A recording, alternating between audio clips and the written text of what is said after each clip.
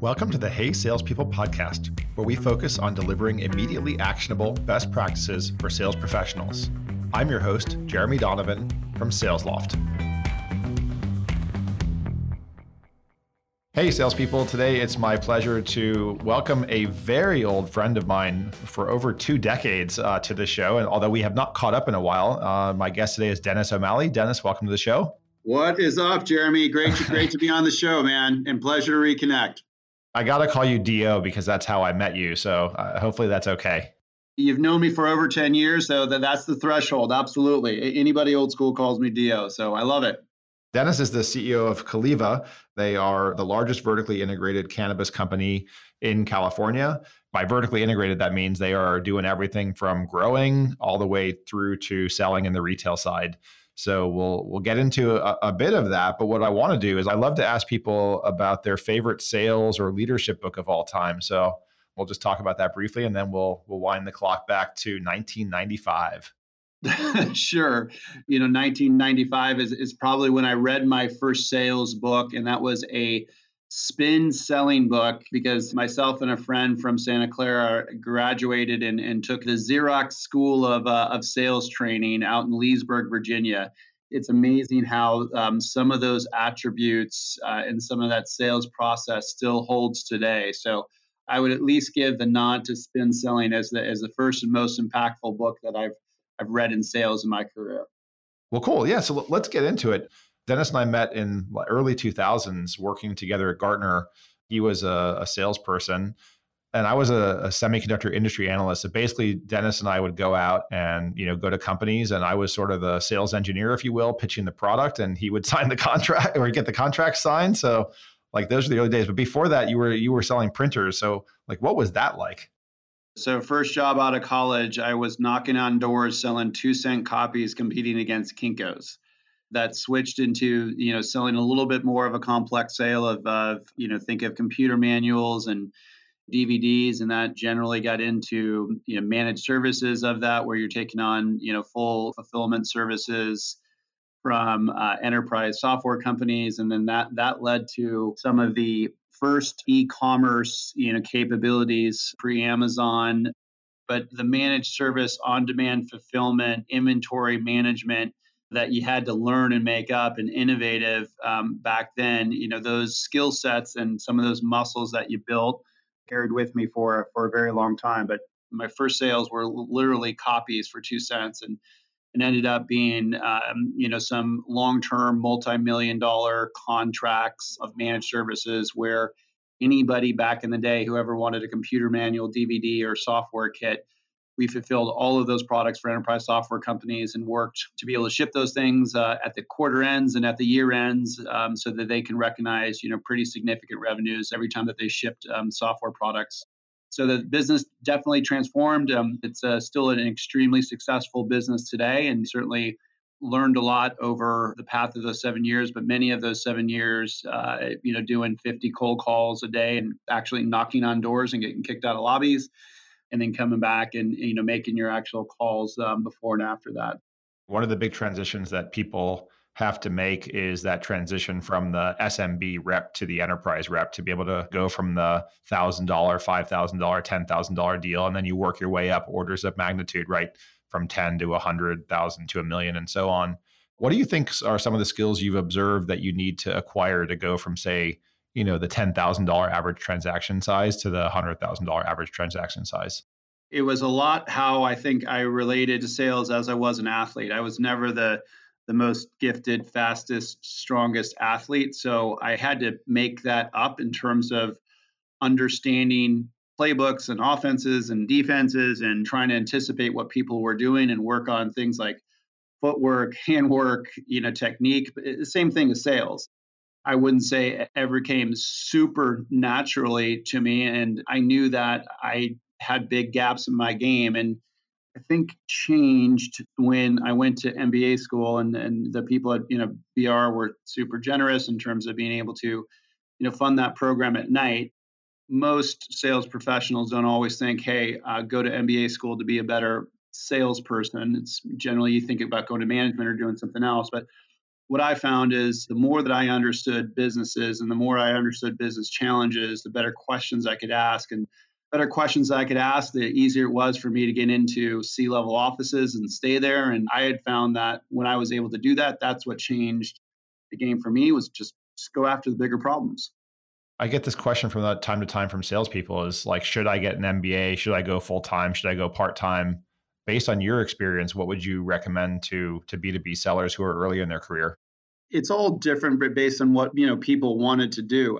For a very long time, I felt that sales was a myopic place to be if I wanted to be a general manager and wanted to start a business someday. So that was, I think, the first impetus around why I went into an MBA, and it was super helpful. I can tell you, for me at least, going the part-time route where I was able to take real life problems and get 30 smart people actually commenting on them and bringing that back into work the next day was phenomenal for me. I continue that today in some of the CEO alliance groups that I've been fortunate to be within. Surrounding yourself by a bunch of smart, motivated people has always been a huge help.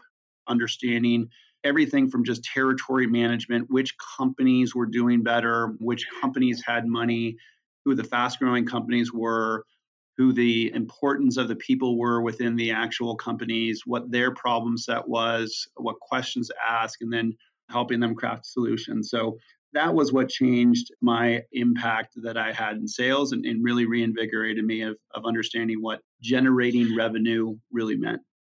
As you've led teams, and now that you know the importance of business acumen and asking great questions, what do you do with your teams? Because you obviously can't send everyone to business school. How do you get your teams ramped up to be able to have those same level of conversations and ask those same depth of questions? The first thing that's the easiest end of it to go out and learn something is not theoretical, but to actually go out and immerse yourself in whatever prospect customer that you are going after. It is mind-boggling to me how many salespeople sit behind a computer and a phone and think that that is selling. Unless you're getting out to traffic, you're going to their stores, you're buying their products, you're seeing their offices, you're talking to their people, you're seeing where their products are sold. Unless you understand where and how your prospects or customers make money, there's no way you're going to be effective in terms of a sales cycle. So I think that's one critical aspect. The second critical aspect that you can apply, you don't need an MBA to know that really companies are either focused on rapid growth at the expense of all costs, and revenue growth is a key thing, or if they're pre-revenue or they're something else, whether it's a social media company or a biotech company, they may be focused on growth, but it's not in revenue. It's maybe in users or maybe in clinical trials. There's not too many different things that businesses do. There's only a couple things that the CEOs are tasked to do. You can almost break down every single company into what is their ultimate goal. And that's really those four things: growing revenue, saving costs, taking market share, or growing enterprise value some other way. What are the strategies that they have, longer term strategies against those goals? And then really you sell against initiatives. So what is that person tasked to do to be able to contribute to those strategies? I've always found that the most successful sales reps really focus on those tangible initiatives and understand what the obstacles are for those tangible initiatives to somebody who's personally going to allocate budget against those initiatives. I'll underscore something that you had just said about info gathering from the people that you aren't selling to first. If someone tries to come in to meet with you and they ask you like what's keeping you up at night, or a more tactful version of that, I would assume you don't have time for that. If they came in and they took the time to understand like what are your company's strategic initiatives and how does what they do dovetail in with those and couched it in those terms, they're much more likely to get time with you. It's amazing to me that people and salespeople, when they're reaching out, they just don't have an understanding really of how most companies work. And very, very rarely do I get a really informed email from somebody who's actually selling into the organization that says something to this effect: Hey, I've been following you. Congrats on this. Wanted to give you a heads up. I've been working with your team on this solution. If it ever comes across your desk, just wanted to let you know who's behind it. Thank you. And it's those types of things that I think are the big missing piece in sales today, because the reality is the decision is going to be made in about 2 minutes. I'm going to sit down with the CFO at some point. He's going to walk through a business case and say, hey, Dennis, here is what the VP of marketing is trying to do. Here's what the business case looks like. Here's how it fits in the strategy. Here's what the different options are. I'm going to ask a whole bunch of different questions. And then I'm going to go back to him and say, Tim, do you recommend we move forward with this or not? Tell me why. Tell me why not. And he's going to say, yes, here's all the reasons why, or no, here's not all the reasons why. If there's any type of comfort level that I've done some pre-read or some pre-research on something to that effect, that vendor is at least going to get the best chance to have as much of an informed decision as possible. Now, obviously, larger scale decisions are more time, there's more involvement, but I'm talking about most of these, the CEOs just in reality, never going to do anything but hear about your company once from somebody who's going to ask for approval on it. And if there's no name recognition, you're going to have a lot less of a time of somebody feeling comfortable to move forward with that. You mentioned, obviously elaborated on the fact that a lot of salespeople really don't have that deep understanding of how companies work and how they make decisions. What's the right entry point? Is it you often hear people debate individual contributor, first line manager, skip those people, go to the director or VP only. Like, where do you start? In terms of understanding who the right person is, there's no silver bullet, as everybody listening knows. But what I would say is, as soon as you start assessing and qualifying that buyer, you're going to find out really quickly if you're dealing with the right person or not. There's nothing worse than a salesperson following up to a buyer that's non-qualified, the timing's off, and all of a sudden, you're bombarding them every 3 days because it's in your pipeline. Your boss is asking you every Monday. And because you had one opened email, you're all over it. It just creates a bad situation. Every interaction, anytime you get somebody on the phone, I would think about your sales career, not just your sales cycle. And you're hopefully going to be calling on these same people for years and years if you stick to the profession. That gets lost on people sometimes. Do you think, in terms of fish or cut bait, if an organization doesn't seem to have the maturity to actually be successful with your product, should a seller then try to convey that they can help the company reach that level of maturity, or is that a walk away situation? The salesperson's not going to be able to do that. I go back to Jeremy, one thing that you said that stuck with me on a LinkedIn comment. You had said, hey, salespeople, especially early in your career, when you start to say and use you're not nearly as credible as referencing your client successes. I think that's a great piece of advice. I get very, very nervous when I hear a salesperson trying to give me business advice. What I don't get nervous on is when a salesperson offers a couple things. One is, hey, we have some industry experts or some people here within the business who we think you can add value if it's a fit for you. Or, hey, I had a similar customer go through a similar situation. Would it be helpful to understand, what their learnings were? If you as a salesperson have the autonomy and the time to be able to actually build a true business, that's the best way to do it. I think what the challenge is there's such a drive for software companies to make a sale and to make that happen on every month, every quarter, that the long-term thinking around, true customer relationships, those aren't built on, within quarter sales cycles. Those are built on trusted relationships where you've actually helped somebody solve a business issue. They become a reference, and you can land and expand within that customer. So it takes the right organization, it takes the right sales leadership team. And so sometimes as a rep, you can't help that. But if you have a portfolio where there's some transactional deals, if you're really growing your career and growing, hopefully, your book of business, you're going to really focus on those relationship-based cycles. One thing I noticed about your background, and it relates to something that I've been thinking a lot about lately, is in your first job, you spent 7 years, right, working your way from account exec through director. You went into another job, different company, higher growth company, I guess, where you then spent another 8 years. And the thing that I've been reflecting on is I did some analysis recently of average tenure of early sales professionals. The number I came up with was 20 months in a particular place, and then they hopped to a new place. Was the 7 year and then 8 year thing for you intentional? Was it luck? Because it does sound like it was foundational to building some critical skills for you. I'd love to just hear your thoughts on this job hopping. I think of it as madness, but maybe it's not madness. What do you think is going on there?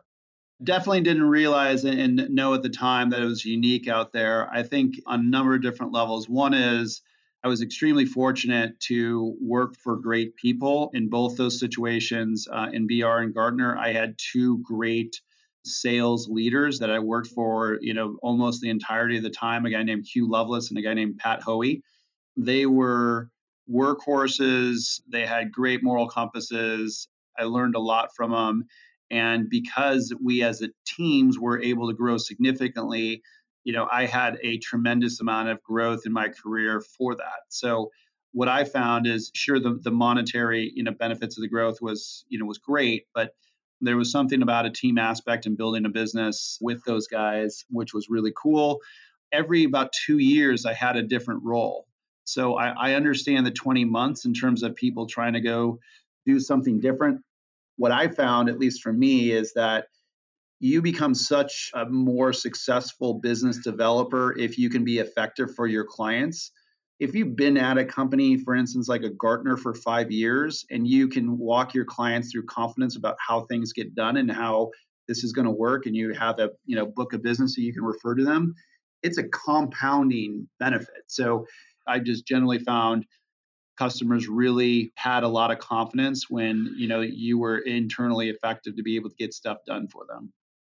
Let's throw some love Pat Hoey's way. There's a similarity, by the way. So Pat, 5 years, first job, 3 years, next job, 11 years, Gartner, and Salesforce, I think 6 years. So like also staying significant time in roles. And he's now the VP of sales over at On24. Reflecting on him, what did you learn from him? What made him such a great leader? There was a consistency of a rhythm and a high performance culture that he drove that just never let up.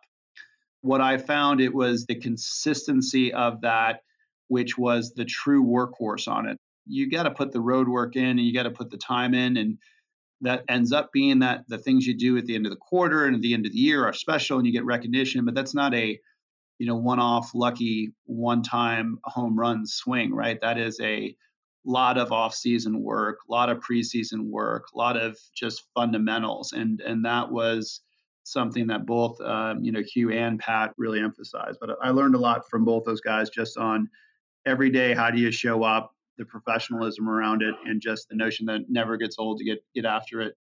After all my years doing this, I went and looked at the best performing teams versus the sort of average and lower performing teams. And the single biggest differentiator was simply that the first line managers of the high performing teams held every person accountable every day to an activity target.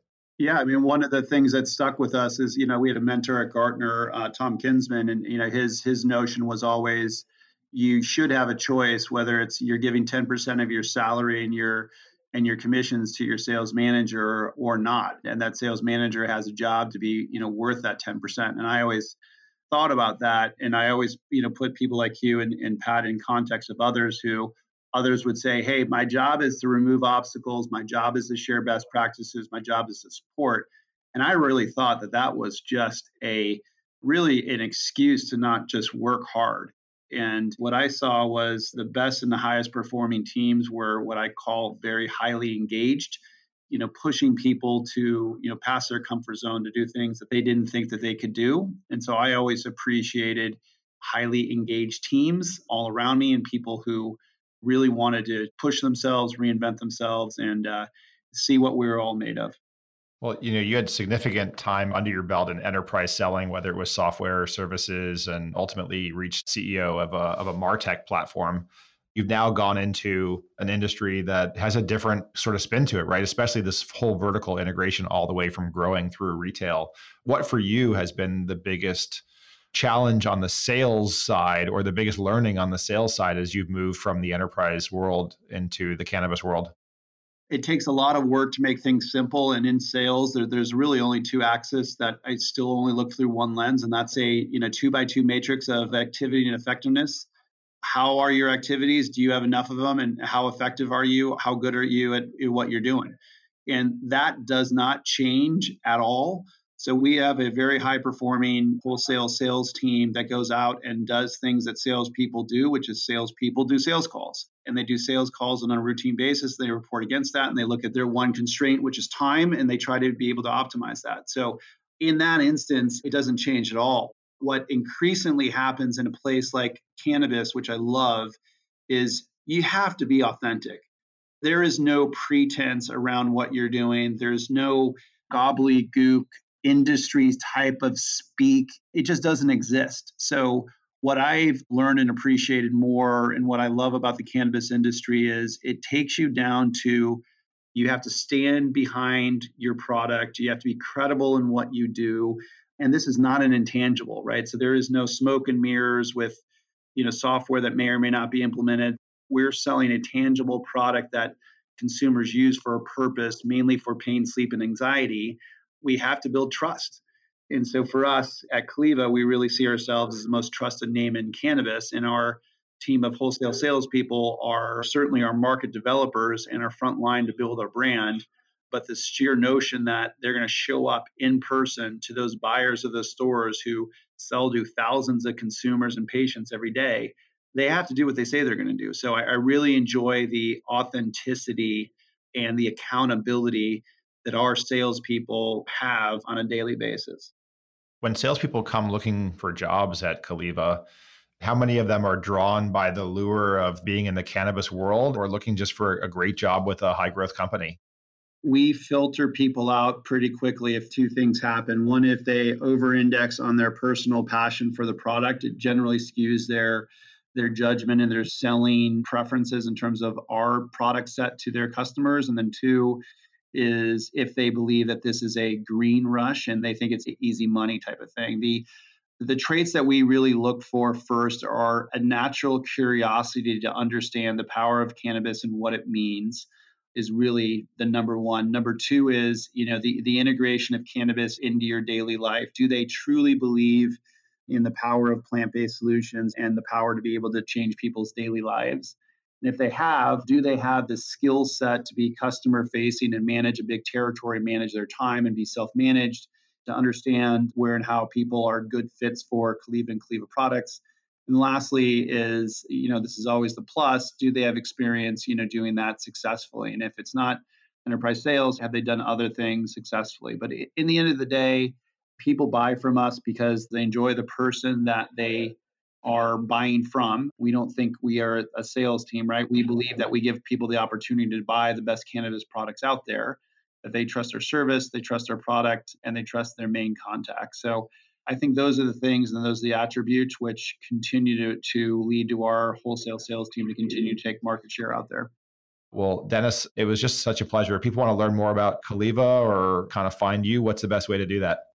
Yeah, it's just it's Caliva.com. We're always hiring great people up and down the state in a variety of sales and marketing jobs, whether it's retail sales or whether it's wholesale sales. So check us out. And certainly if you're in the Bay Area, we have a great suite of products that help people enrich people's daily lives. Once again, I'm your host, Jeremy Donovan from SalesLoft. Laura Hall is our executive producer. Our artwork is by Greg Klingshirn. This episode was edited by Peter Lopinto. Subscribe to us on your favorite app to learn more immediately actionable best practices from our awesome guests. Thanks for listening to the Hey Salespeople podcast.